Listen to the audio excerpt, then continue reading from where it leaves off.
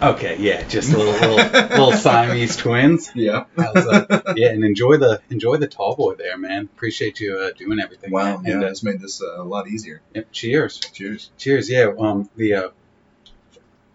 The barista at Starbucks got a nice little kick when I tried to order the Impossible Breakfast Sandwich. He's like, out. I'm like, impossible. I pulled that on Vajrayana. And then he's like, we got some other stuff. I was like, what are some vegetarian options? And he said, oh, we got the first thing he said, he's like, we've got this reduced fat cheddar bacon thing. I was like, oh, God. I don't know, man. The bacon kind of sounds like meat to me. Reduced fat. Yeah. The reduced fat makes it vegetarian, man. So, man, I appreciate you just making time for me, and I appreciate you letting me be here. This is awesome. Absolutely. And again, thank you for inviting me into your house. So it's a weird, like, this podcast is called The Preston Guest, but here I am, the guest at the house, so I appreciate it, man. And I know you're a big video game enthusiast, and I was kind of a little intimidated because I think the game we're going to talk about today isn't like your forte that I would have pegged you for, but I was pleasantly surprised. Yeah. And we're going to get into, what is it, Super Mario 64? Super Mario 64, one of the greatest video games ever made, in my opinion. And actually, before you came here, I thought it was funny because I was thinking about how, well, one, you thought it wasn't my forte, and which is funny because I think every human being, this is their forte. Super Mario 64, I think, brings not just gamers but people who don't even play video games together. Yeah. I think that's what's cool about the game is that Mario in general, not just Super Mario 64, is this horny, just incredible character that everyone just wants to play his games and jump around and platform and whatever else, because it really changed things back in the 80s. So. And again, I'm going to say I just love how you just use horny as just like any general vocab, and really just like as a positive, like just kind of word, just verb, adverb, noun, adjective. You're just getting after it, man. I love it. Yeah, this was one of my favorite single player games ever. And honestly, I always think about this all the time. I know with the advancements we're making and everything, that everything keeps getting better. For me, was there a better game system than N64? I just love the simplicity of it. No loading, the iconic characters. And that's the thing about the N64 is that it had very little games. I think maybe the library was, I can't even say the number of games that were on the actual console, but every game was so special and it was very unique. Super Mario 64 being one of the greatest selling, well, actually the greatest selling video game on the system. It was 11 million copies sold or so. That's insane for back in that. Back then. Yeah. And today, games sell like 50 million copies. Really? Well, if it's something big like Grand Theft Auto or something like that. But it's just crazy to think because the 64 was so small compared to what we have today. Even the PS3 outsold the 64. But. So what causes loading on games today? Is it the graphics are so detailed and like why? It seemed like N64 was one of the last ones where like you selected something and went right to the next screen and there was no load. What kind of causes the loading process now? So that's a thing about loading is it's going back to those roots. I mean, loading times have always been a thing because you're loading in another level basically. So when you start a game and you have a level going, it has to load all of these other, polygons and all this stuff into the next level. The next world you're going to be in. So Super Mario 64 seemed like there weren't load times because the worlds were so massive. Everyone you went to were all so unique and separated, but that was the world you were running around. It was one of the first, really massive open world games to do that. I mean, it came out before Ocarina of Time, which was 2 years later. So. Yeah, and I was telling you that I just love like the simple stuff on The Legend of Zelda, and I just for a while I didn't even know it's like an actual game with missions. I'm just riding the horse, and then I'm going to the pond to fish. Just play the little instrument that he has. And my buddy's like, hey, man, how far are you on the missions? There's missions? There's missions? Yeah. It's not a fishing game? It's not just some guy who got dealt a bad set of ears just in this elf costume, just fishing? You like riding a horse? I thought it was just equestrian and fishing. But apparently there's a lot more, man. So have you ever beat the game of Super Mario? Super Mario 64? Yeah. Oh, yeah. So funny enough, I actually recently max the game out. This is the reason I kind of came to you and I was like, hey, I have an idea of what we should talk about. And by max, do you mean like do all challenges and everything? Yeah, so I've completed it 100%. I did every single thing that you can do in the game. Like so there are 120 stars in the game. I collected all 120. I don't think there's anything else other than that you have to do. So you collect all 120 stars, and then at the end of the game, after you've collected everything, you can find Yoshi on the castle, on the roof of the castle, and he gives you 100 lives just to keep playing. Back then, I think that was kind of back then we didn't have all this access that we have today, where we can just open a computer and download whatever game we want. And, or a PlayStation where you can turn it on and just download anything. So back then, they gave you 100 lives. They wanted you to keep playing your game because, I mean, games weren't coming out left and right like they do today. So. That's smart. Yeah. So have they like made an updated version for any of their new consoles on for that game, or is it still just kind of? Yeah. So the version that I maxed out on the game is just a remaster, an HD remaster of the game. It came out on Nintendo Switch, but they actually remade the game back in, I don't even know what year it was, 2001 maybe. It was, but Super Mario 64 DS. That's the game. I think the name is kind of kind of a little funny, but. Super Mario 64 DS actually is a lot better looking, and I want to show you. Yeah. Since we have access here to a computer, I want to show you a screenshot of the differences between the two, because I actually thought that was going to be something I brought up, so I'm glad you said that. But I was putting Super Smash Brothers. Yeah, and to those people who may be listening at home, don't bother looking on my YouTube channel. I have yet to get one, so you're going to be searching for quite some time. If you do that, I suggest to like pack a lunch or take up a hobby, because we'll get there eventually. Okay, so we're looking at the two systems juxtaposed next to each other. So that's the 64 version, and then you have the DS version. See how they remodeled Mario and all the levels are actually redesigned. As you can see, that this is the DS version that added a lot more grass effects. This is still polygons, and it looks a lot rougher. Oh yeah. But you can even see a picture of Mario here from the DS version versus the 64 version. They made the character actually look more himself. Yeah, wow. He's got a tanning bed membership. It looks like in the DS version. 24-hour tan. His nose got a little smaller too, not as big. Which is weird as an Italian. I find offense in that. Like, we've got big schnozzes. Let us do that. Let us have our big schnoz. So. He kind of looks like he's lost some weight. He's just getting after it. Yeah, and so if you look, you think Peach had something to do with it? You think she was going to leave him? Well, he probably didn't get the cake in the DS version. So the whole point of the video game is actually Mario's going to the castle because Peach invited him over for some cake to the castle. That's the story. In the DS version or the N64? Or no, but I thought she. And then she gets was it not like a trap? Yeah, I thought it was set up as a trap. It was a trap. Yeah. All right, cool, man. Excellent. I'm glad you remember that. That's good. Yeah, man. It's starting to come back. There's full disclosure.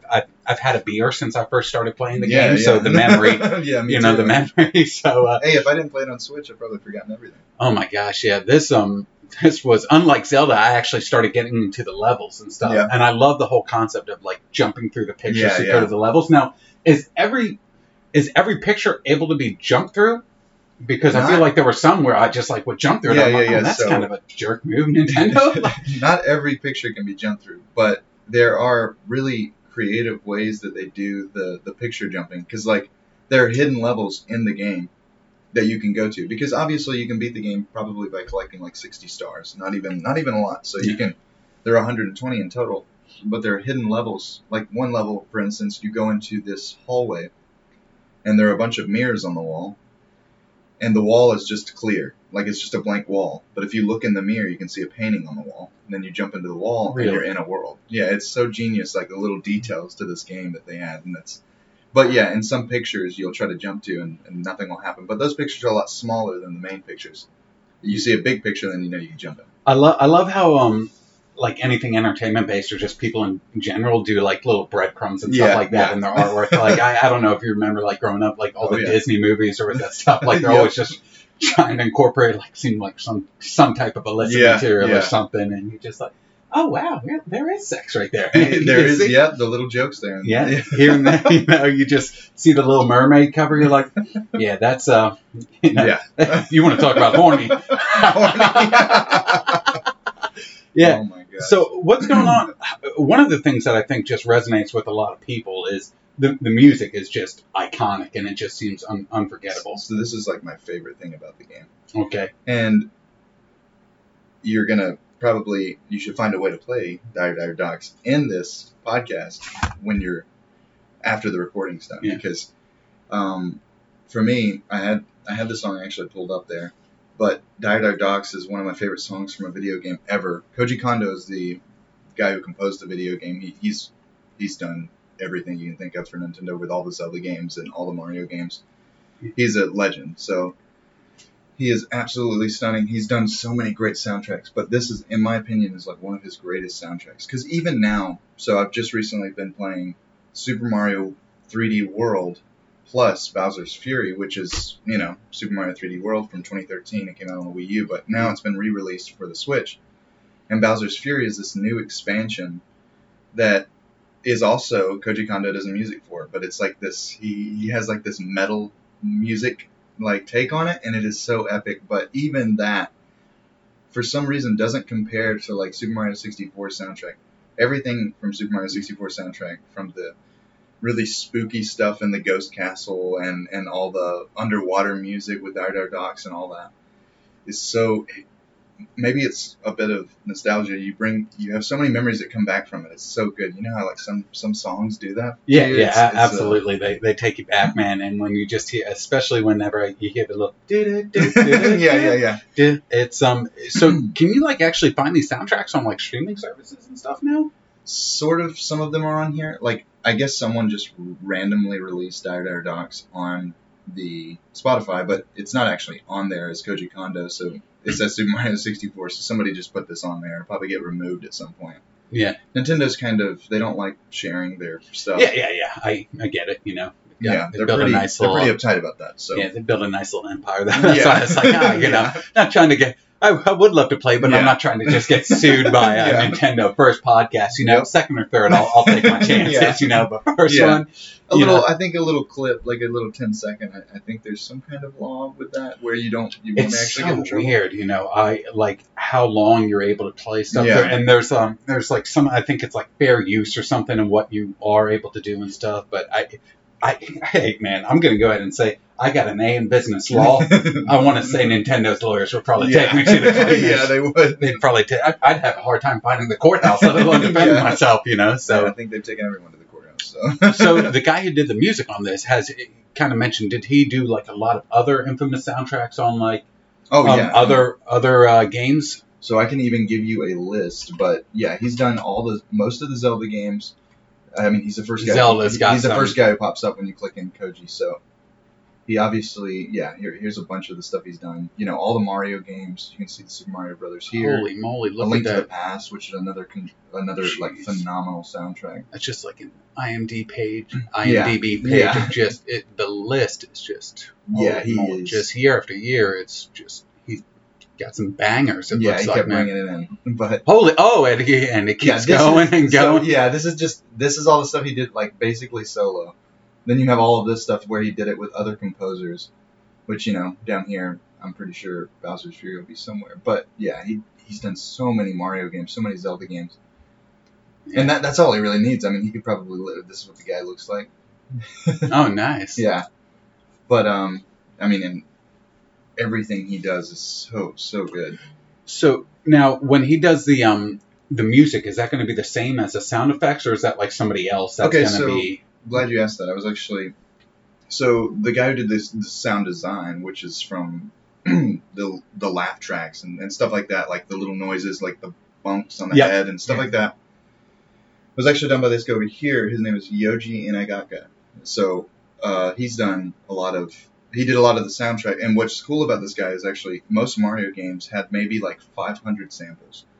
This game had like over 1,000. So there were like 500 samples for this. For most old Super Mario games. So every Super Mario game up to this point was 2D. This was the first 3D Mario game where it was like, it was actually one of the first 3D games that like became a platformer, 3D platformer, and that's where Jack and Daxter and Sly Cooper and Crash Bandicoot, all of that came from. So he did all the sound designs. So this was kind of like a stepping board for like a lot of other games. Exactly. Yeah. This is the beginning of 3D platforming. Everybody and their mother wanted to be Super Mario. Now that you think about it, I didn't even realize like on the first like that. What's that first Nintendo called? Nintendo ES. The first Nintendo NES. console. Oh, the NES. Yeah. Like now that you're talking about it, I didn't realize. I'm like, holy moly, there is no depth to their characters. It's just like they're just like on paper, characters, And it's crazy, man. And then they became more. They had more characters. They grew, right? Yeah. So, in Super Mario Brothers, which was the first Super Mario game released on the NES, that was just a game about, well, a little guy named Mario jumping from side to side and making it to the end and beating Bowser and saving Peach. Yeah. Not really a story there. Most games back in the day that had a story were in like little manuals that you had to read inside the game. Yeah. There was no story inside the actual video game itself. Yeah. So that's one thing I wanted to ask you about. Do you like playing games that have like an endpoint and stuff? Because I know I've talked to you about and talked to my other friends who play like League of Legends, World of Warcraft, and all that. And like you, they're very disciplined and they know how to work hard, play hard. Right. But for some people, it can be like a big problem. And one thing I was thinking about is I wonder if because those games and Fortnite, they don't actually have like a defined endpoint. You just keep going, correct? And new levels and stuff get built. So yeah, and for me, when I was growing up playing video games, shooters weren't a thing yet. So like shooters were a thing, but they were story shooters like Doom and stuff like that. For me, it was when online multiplayer became popular. I wasn't really into the idea of just going online. And now maybe everybody disagrees at a certain point, but I don't personally think that playing a video game just to play it for fun or not necessarily for fun, but just playing it mindlessly is my style. I like to go into something and experience it for what it is, like all the hard work that went into something. So Super Mario 64 is a good example. You can collect 60 stars and beat it just like any other normal game, or you can spend your time with it and collect those 120 stars, and there's still an end though, right? For Fortnite, it's endless. Minecraft, endless. I don't like endless games. I like to finish something. I don't either. And my two friends who play, I believe those style of games, again, they're very disciplined. Like one just finished up his nursing degree and passed like his exam. Really? Shout out to Blake. And the other one is Joe. He's working on his degree, but it's literally like his fourth degree. And it's like, one of these days you should try putting them to use. It seems like you got enough to make it happen, but they're great guys, and shout out to Joe. But I always liked athletic style games, just athlete meathead growing up, but enjoyed Super Mario. Oh gosh, Perfect Dark on 64 was my jam. Another great classic. Something sacrilege, I'm gonna say. Wasn't a big fan of GoldenEye. Really? Okay. Yeah. Well, I can't say that I was either, so I'm there with you actually. So. And I think why I never like picked up like Halo or Call of Duty or anything, like the maps are always just difficult for me in terms of like locating the radar and stuff, and it's like, oh hey, I figured it out, and then you're just getting dome shotted. So. And I will give it to Halo that it has the story's there. There is multiplayer, but the story's still there, so you can respect that. Yeah. So how did you start getting into like Super Mario, into like what kind of style games are you into now? And how many video games are coming out of Japan? Is that where a lot of the video games are coming out of, the ideas? Yes. Well, I mean, the video game market is pretty evened out as far as America versus Japan or / Japan. But Japanese games are very different. Even the Japanese role-playing games they stand alone on themselves. Like action RPGs in America are very different. RPG role-playing game. Oh, okay. So stuff like the Elder Scrolls, right? Yeah. That's made in America. So those games you can separate the two from a JRPG. JRPGs are usually about fancy-looking characters with cool costumes and stuff like that. But as far as my game taste and how Mario ties into it, this is actually a pretty cool drug-out story, but it's cool. Do tell. We got time, brother. We got time. So I've always been obsessed with the Japanese culture and Japanese, like, really over-the-top, like, characters, as you see in this cabinet here. I like characters that are, like, really, the badass costumes and the big swords. These characters for those of you looking at home on YouTube channel, just I'll send you a picture or something because we're not up and running on that yet, so be patient.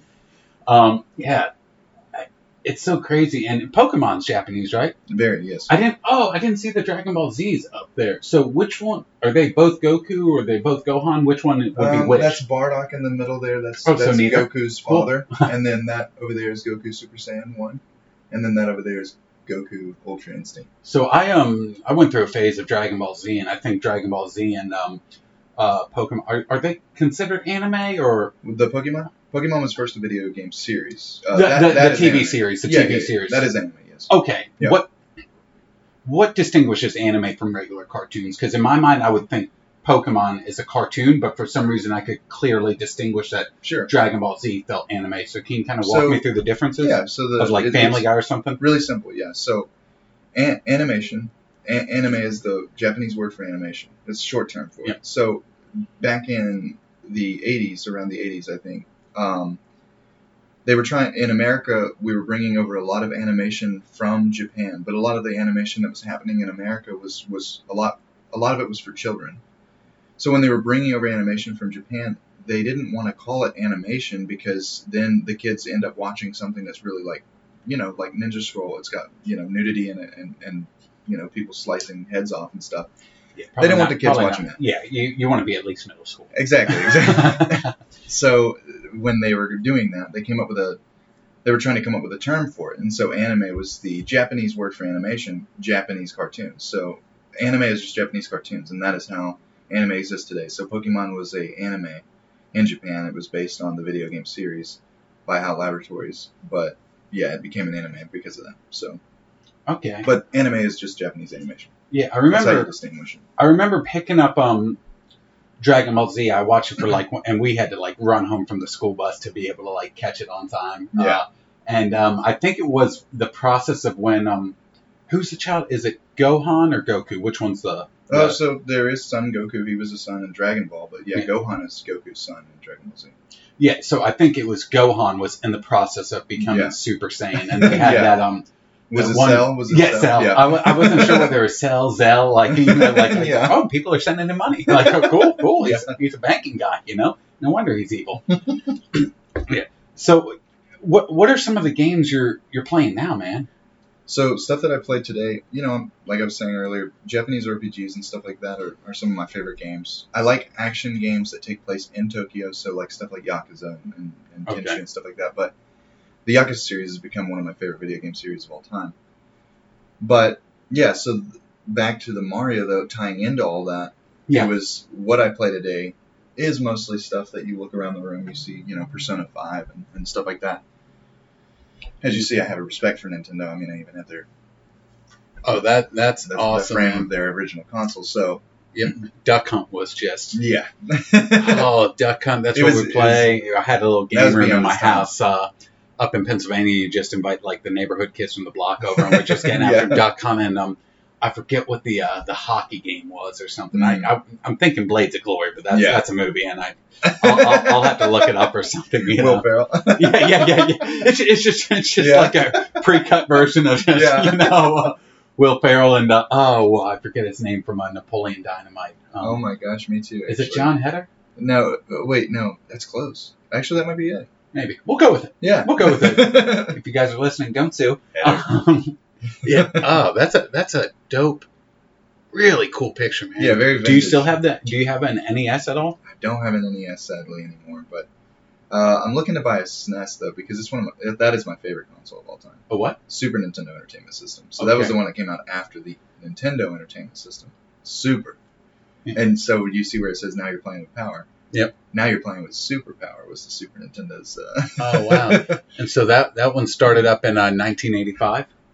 The NES did, yeah. Was that the first game system, or was it something like Pong related, or what was Yeah, there were so many video game consoles, little guys here and there. The Game & Watch, the Atari, a bunch of that stuff came before Nintendo. But Nintendo were the ones who created, fun platforming video games and little open world games like Zelda and stuff like that. So that's what blew up in the 80s for Nintendo.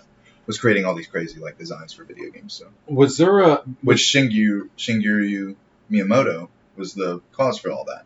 Okay. And he's the guy who actually directed Super Mario 64. So he's been going nonstop for many, many years. So how does directing a video game work? Because I understand, I've worked on film sets and stuff, and I understand how that works. How do you even begin to direct a video game? It feels like you would just have meetings about it. What, from your knowledge, what does that even look like? So, I'm obviously not a video game designer, but yeah, I love playing them. I don't know if I'd ever love making them.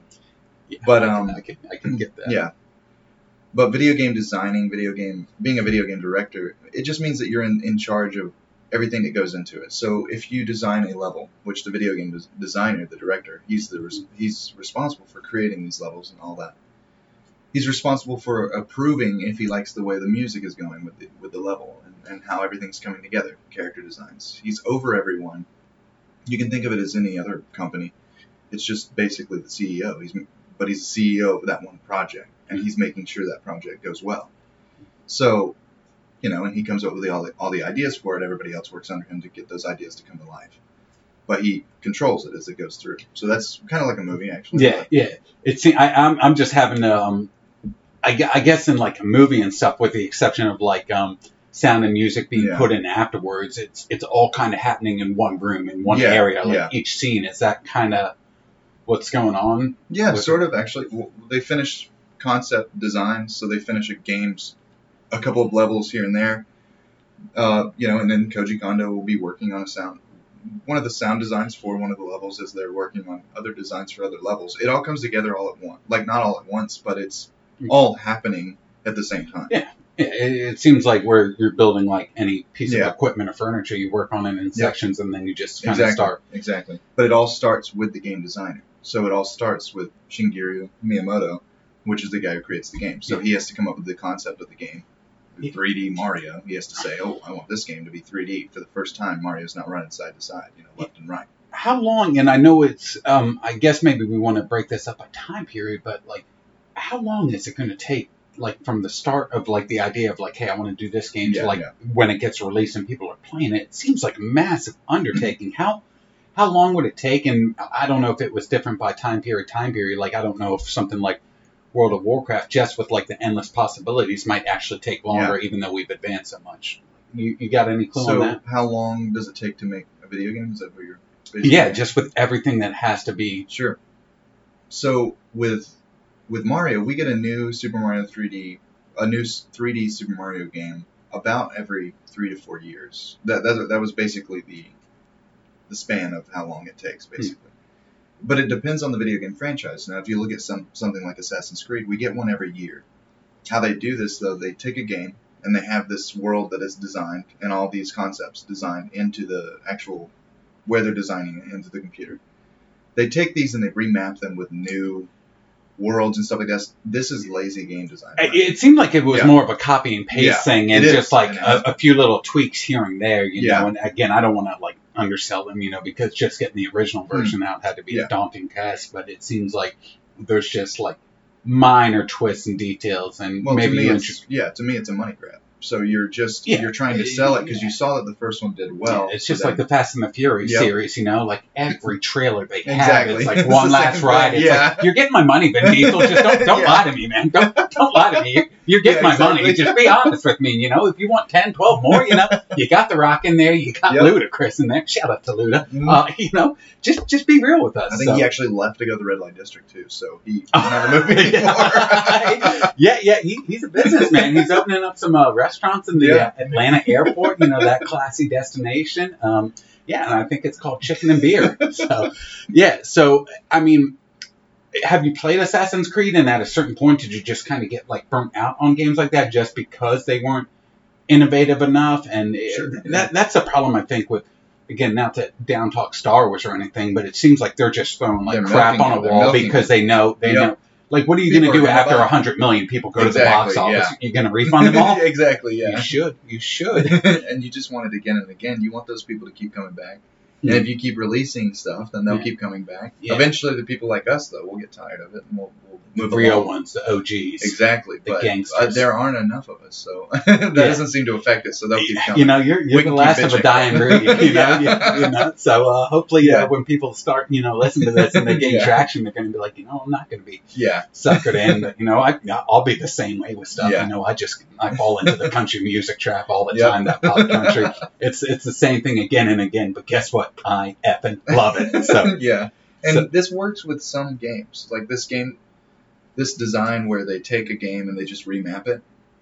It works with certain franchises. But to me personally... Is GTA doing that? GTA doesn't do that. It takes a Grand Theft Auto game about 6 years to come out every time. So how is it different? Because in mine, from a novice mind, and I've only just done, I didn't do the mission so much. I just went around and like to beat up people, steal cars, kid stuff. And so I didn't get too far into the missions, but sometimes when I did, it just, maybe to me, again, novice eye and ear, it just felt like it was just kind of copy and paste. So how's that different? Well, if you look at game design and the way the game actually controls and plays, you can tell a difference from Grand Theft Auto 4 to 5. If you pick up that game right now and play Grand Theft Auto 4, which came out in 2008, and then you play Grand Theft Auto 5, which came out in 2013, there's a huge difference. You can tell that they took the entire map, wiped it clear, just designed an entire new map, and then even though they are the same game and the same gameplay, like for instance Mario, Super Mario 64 to Super Mario Sunshine, you're still Mario. You're still doing backflips. You're still flipping all over the place. Yeah, and you're still doing all little these things that are going to stay the same. It's going to be the same every time you play it, or not the same, but it's going to feel like the same series, right? Yeah. You're not playing Legend of Zelda when you're playing Mario. I get it, and that's what. And now that you mention it, like going from like Grand Theft Auto 4 to like San Andreas, it's like holy crap! I've got to learn. San Andreas was a big step. I've got to learn a whole new map and stuff. The radio stations and the car changeover, just now, and pay attention to graphics and stuff too, because that's the biggest change, right? From San Andreas to 4 was incredible. I remember when it came out, I was blown away with how good it looked. Yeah. If you look at Assassin's Creed 3 to 4. To Assassin's Creed Unity, or maybe not Unity, they were using a new engine, but those two in particular, if you look at the differences, this is why I stopped playing the series. When I made it to 4, I was playing the same game with a boat in it. That was the difference. Oh. And a new story, but it was the exact same game. Same gameplay, same mechanics. The character felt the exact same. The way he swayed to the left, the way he swayed to the right, the way he collected things was the exact same. I mean, they were copy and paste like identically. Yeah. At least with Grand Theft Auto, they're always trying to get innovative. Yeah, so, you don't want to recreate the wheel completely. Exactly. But it's like, hey, we can. Yeah. Because Grand Theft Auto 4 was one character. Grand Theft Auto 5, you could like randomly change to any character you wanted at any time in the game. 3 different stories going on. I thought that was pretty impressive. So. And you played like some of the Grand Theft Autos and beat them? I beat every single Grand Theft Auto, yeah. What do people, what do you think the general public considers the best Grand Theft Auto, and what would you consider the best Grand Theft Auto, and why?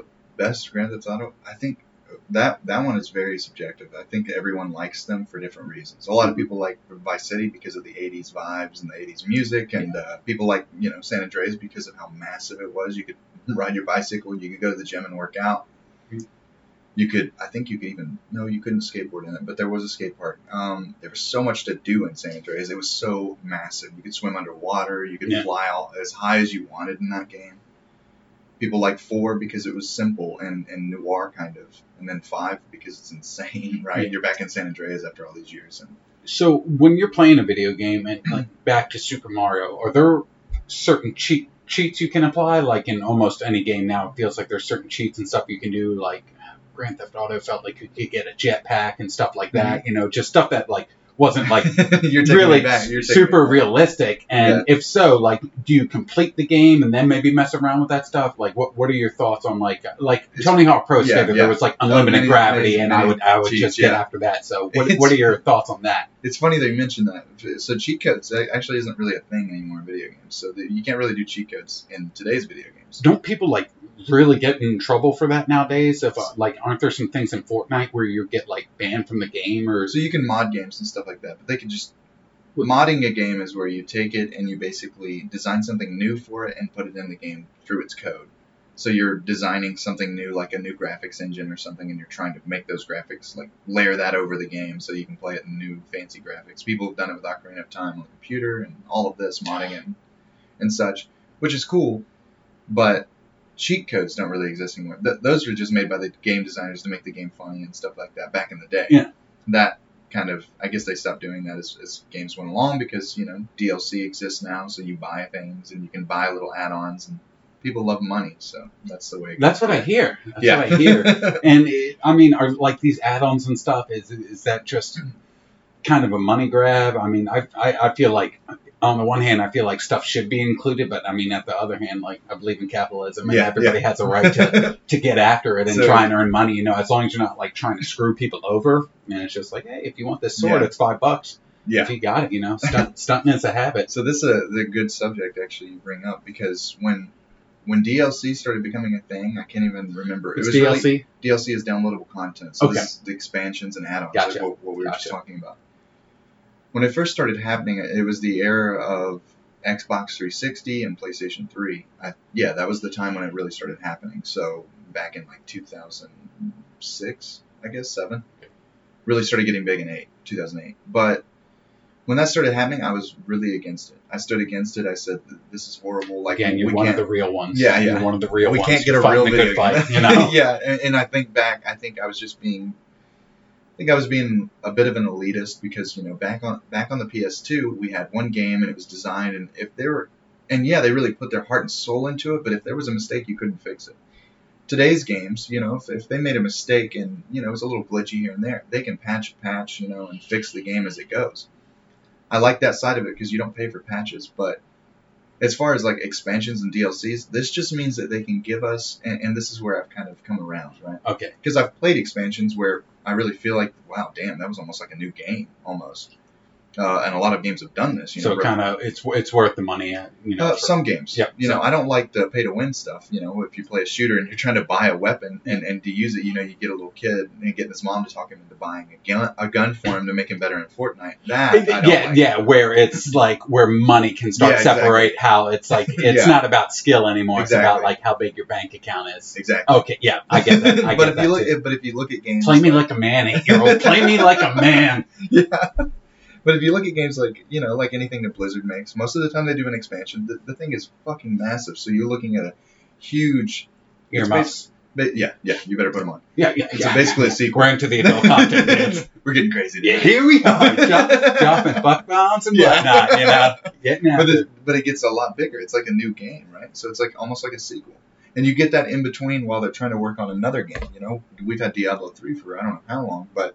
They're working on 4, and we got many expansions between the time that we waited from 3 to 4, and that makes it a little more okay because we get to experience more of that game and more of that story, And sometimes I do think it's a money grab, but as far as the DLC goes, sometimes I have fun with it, so I'm not complaining. So do you think like expansions can be like almost kind of like a gap, like maybe there's a snag in production for the next game? Because why not just keep expanding it and expanding and expanding and just kind of create new games that way? Why create a whole new game if you could just kind of keep expanding? So this is in a series. Yeah, and this goes for it depends on the game that you're playing, right? So if you play something like Overwatch, which is by Blizzard and it's a shooter, you want to keep expanding it and adding maps and adding characters. This is why I think a good example is actually fighting games. Overwatch is similar to a fighting game, so we'll use that as well. But fighting games, they release one game. And then they just keep releasing new characters. You get season passes where you get new characters. Super Smash Brothers does this where you get all this access to all these new characters. Season passes where you partnered up with Six Flags? Yeah, exactly. They actually talked to them. They're just doing it all, baby. They're doing it all. But yeah, season passes where you basically buy the season pass. It could be like $25, and it says you will have access to the next 5 characters. You won't know who these characters are. You'll just get them as they come out on the game, and that's a season pass. They'll do this over and over again, but this is okay in fighting games. So does it get? How long is a season, or what's it based off of in terms of game in the games we're talking about here? Yeah, so if it's a fighting game, a season would be basically. I think most of the time a season's good for like 6 months to a year. So you're getting 5 characters over that year, and you'll get one character in June. And then the next character releasing the end of August or whatever, and they just keep coming out as it goes. I think most of the time it's good for a year though, and you're looking at 5 or 6 characters within that year. I think it works for fighting games. Is what I mean. I think it works for fighting games because you don't need a new fighting game every year. You just need one good fighting game, and then keep it around for like 7 years, and just keep releasing new characters, new maps. Let us fight and keep fighting and getting better at this fighting game, because that's what we want to do, right? Yeah. But if you look at a game like Final Fantasy or The Legend of Zelda or Super Mario, sure, you can keep adding on to it, but that doesn't change that it's still Super Mario 64. It doesn't change that it's still Super Mario Odyssey. So you still have that game design based on that game, because all you're doing is releasing DLC for it. So it's the same game. Yeah. New games, new game design. You'll have a whole new world, right? You'll have Mario being a cat, like 3D World, or you'll have Mario throwing his hat and becoming an enemy. These are different game designs for different games. Okay. And in the Mario and Super Mario 64, did you have like a particular level or something that stood out to you in terms of, that was your favorite, maybe based on like the challenge or just the design and everything? Which Absolutely. one would that so be? Dire Dire Docks is the one that actually sticks up to me, and that's where the song actually comes from too. Okay. But it's funny though, because like most games, there's at least like a couple levels that I absolutely hate, because like I'm like, we got to make it through this so we can get back to the good stuff. Sure. This game, even the levels that I thought I would hate, like the underground levels that were like, underground and just the music's kind of eerie. Most of the time, I don't like those kind of levels in games, because it reminds me of Dungeons and Dungeon Crawlers, which is like an RPG style game. Yeah. But everything about this game and every level was so good. Like you could just go into each level and you were in a whole new world, but it was like overcoming the challenges. You look up, you see a star, you try to figure out how you're going to collect it. Yeah. And that's why I love this game, because like we're living in, the 21st century, in 2021. You have all of these games that look absolutely gorgeous. God of War and The Last of Us and Horizon Zero Dawn. All these games on PlayStation. You see like games that like simulate like real people, like Call of Duty or some of these sports games, and it's like, am I real? Like, exactly. That looks more real than I do. Like, what's happening, man? And it's just so crazy. Like, all the it's just. Yeah, it blows me away. It blows me away with how realistic it is. Yeah.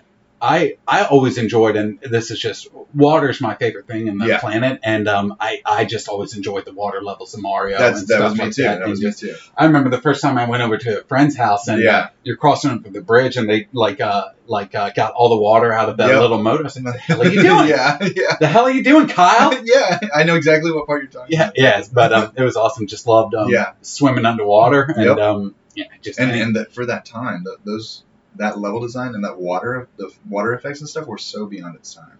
I mean, they spent so long on that game and just doing the game design and like the level design and all of that. So it's really something to respect. Even today, it should be like a trophy on everyone's wall. Super Mario 64, framed. And I actually have a copy of it over there that I'll show you after we talk. Please do.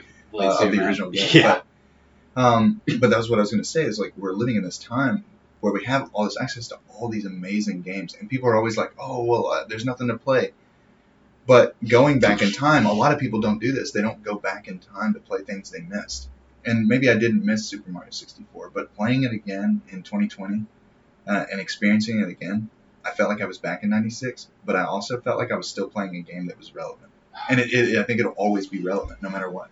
I hate to be the old man, but the 90s were just so dope. Like if the 90s were a stock, they'd be shooting off hotter than crypto right now. I'd everything. I'd sell my house, and to be quite frank with you, I don't even have a house to sell, but I find a way to get it done.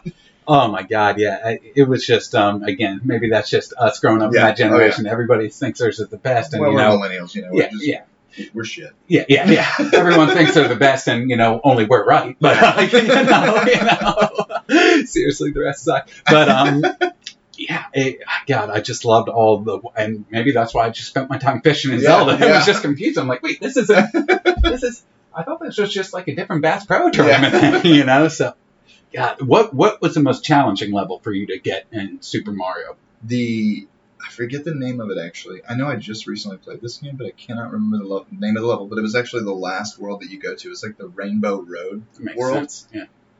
You have to ride it's almost like Aladdin. You have to ride a flying carpet the entire time, basically. Oh, wow. And you have to go around to these areas and jump off onto these big platforms, collect the stars. There's one really, really complicated star in the game where you have to... So they have this mechanic where you jump off a wall by pulling back the analog stick and hitting the A button. So then you jump on the wall, pull back, jump on the other wall. I remember that. And it's just kind of like, dude, why didn't you take up gymnastics instead of plumbing? Like, you know, exactly. You're in the wrong career field, man. Like, you're chasing this crazy girl who's getting trapped with this, like, crustacean from just, like, the Paleozoic era, you know, and you just... I mean, it's just so curious. It's like you should have been a gymnast. I know. Man. That's what I'm thinking. Yeah. So you're jumping off the wall. But and it's not even that you're trying to collect a star. Now that I'm remembering, it's just that you can get all these blue coins because every level of the last star that you can get is if you collect 100 coins in each world. So the blue coins are worth like 10 points. So I'm trying to collect all these because the blue coins give you more points, and I'm trying to get those so I can get higher up to collect 100 coins so I can get the star for it. Yeah. Is there an argument to be made that Mario was the first Ninja Warrior? I would say that actually is very true. Yeah, just with all the stuff he's doing games, now that I'm thinking about it. Yeah, he was the first horny plumber, and he's also I wonder if somebody just sitting there, just like thinking about like these like games that you can do in terms of Ninja Warrior, and they're just like playing Mario. Like, wait a minute. Yeah. What if we just started working out from our house, you know, just literally off the buildings and walls? Yeah. So how long do you think it took you to beat that hardest level? To beat the main level, it probably, to collect everything in that level, probably took me a good 30 to an hour.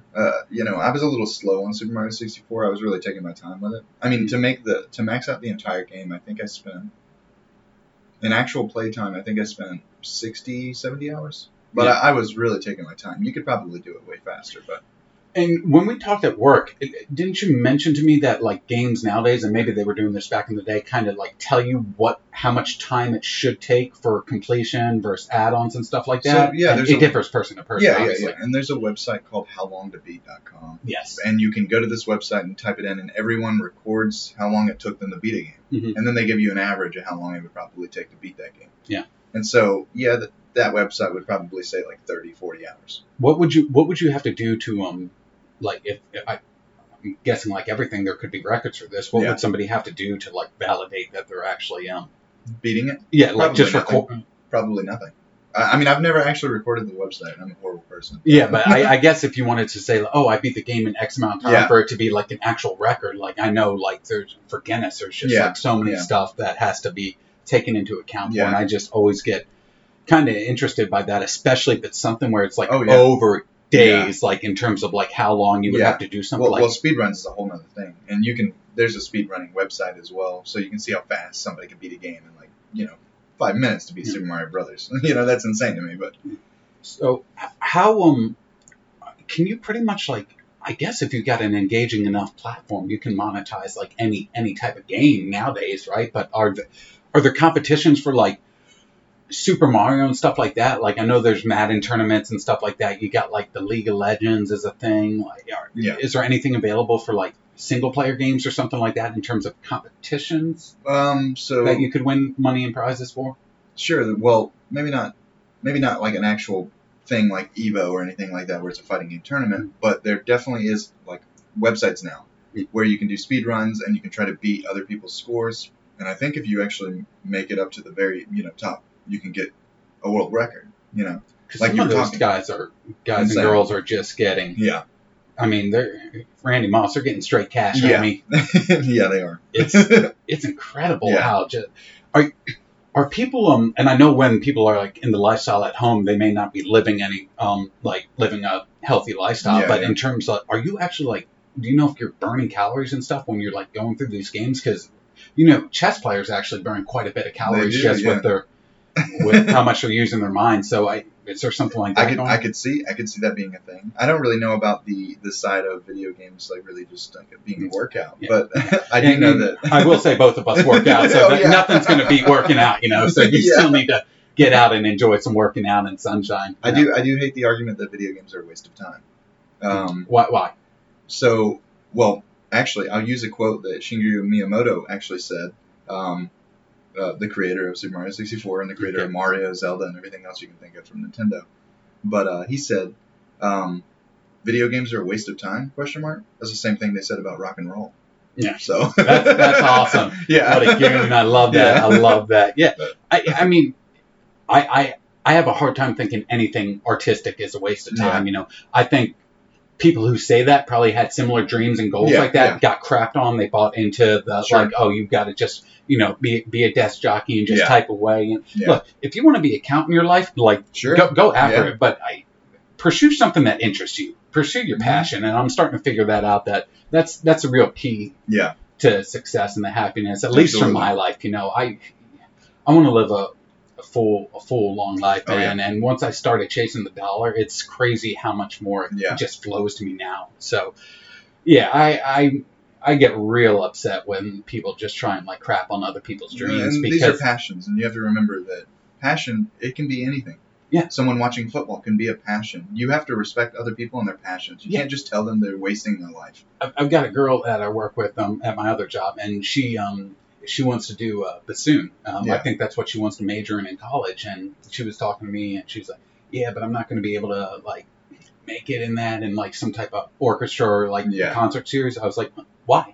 And she's like, "What do you mean?" Good point. I was like, somebody does that, right? Exactly. I'm like, somebody has that job and they can make a good living and be happy and travel and achieve a lot of their goals. She's like, yeah. I'm like, well, then explain to me with a scientific-based reason why you couldn't do it. And I was like, don't let anyone tell you that you can't do it, because they probably subscribe to when people were crapping on their dreams because people were crapping on their dreams, and what the crap just flows downhill. I'm like, but one thing I need to tell you is, you're going to have to work relentlessly hard. You're going to have to climb mountains before you start climbing the mountain you should be on. But if you need it, holler at me, and I'm in your corner, within a reasonable hour. I do like to try and sleep, but so in that case, leave a voicemail. Leave a voicemail. I'll get back to you. Well, not 3 a.m., but your boy Monday through Saturday gets up at 4:30 to just start getting after it, and people think I'm a psycho. It's just like that shouldn't be the reason you think I'm a psycho. You definitely, but you are a psycho. You definitely should think I'm a psycho. But I'm just getting out, and I explain to people, I'm like, I didn't put my foot to the pedal enough when I was younger, so I'm waking up at 4:30, so I can stop waking up at 4:30 and just trying to get after it, man. Oh, look at that. Time is flying, man. We're killing it. It's crushing, man. And this is why I wanted you to be my first guest, man. And this has been awesome. Sorry to everybody who I overpromised people. There were 19 people that were supposed to be my first guest, and well, they'll come in. Yeah, they're gonna get it. And you just took so much time to help me out, and just at our job, don't want to, because of the nature, at our job, man. We can go back to that conversation on passion, man. I saw the passion in your eyes, so. And I had a good talk with Ty last night, and it's just incredibly humbling. And I suffer from imposter syndrome, and when people me both, so. I think I do it as a way to I kind of had a Nelly approach to life. I'm cocky on the mic, but I'm humble in real life. So I try and just one of the greatest poets. Hey, Derek, what's going on? He got so damn cocky he took the Band-Aid off. I like that. Yeah. But I'm always been a cocky, confident guy. And then I realized in my early days, it's like, man, you were doing so much talking and you're not doing any walking to back it up. Yeah. So now I'm trying to do a little more Christopher Walken and just really make sure I'm backing up that talk. So I'm trying not to talk enough. But ask my fantasy football boys. He'll still talk. He'll still talk that talk, man.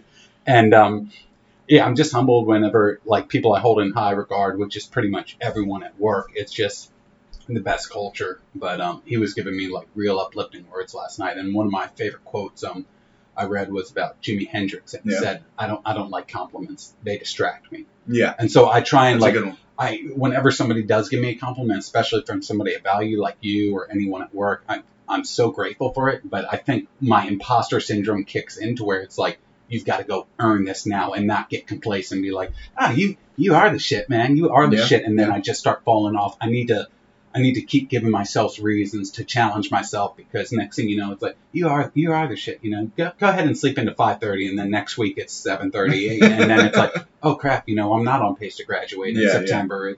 Well, it is September, but it's going to be September a few years from now. So it's like, I'm so grateful. And then I just kind of the devil and angel on the shoulder. It's like, hey man, the angel, this guy really thinks, this girl really thinks highly of you.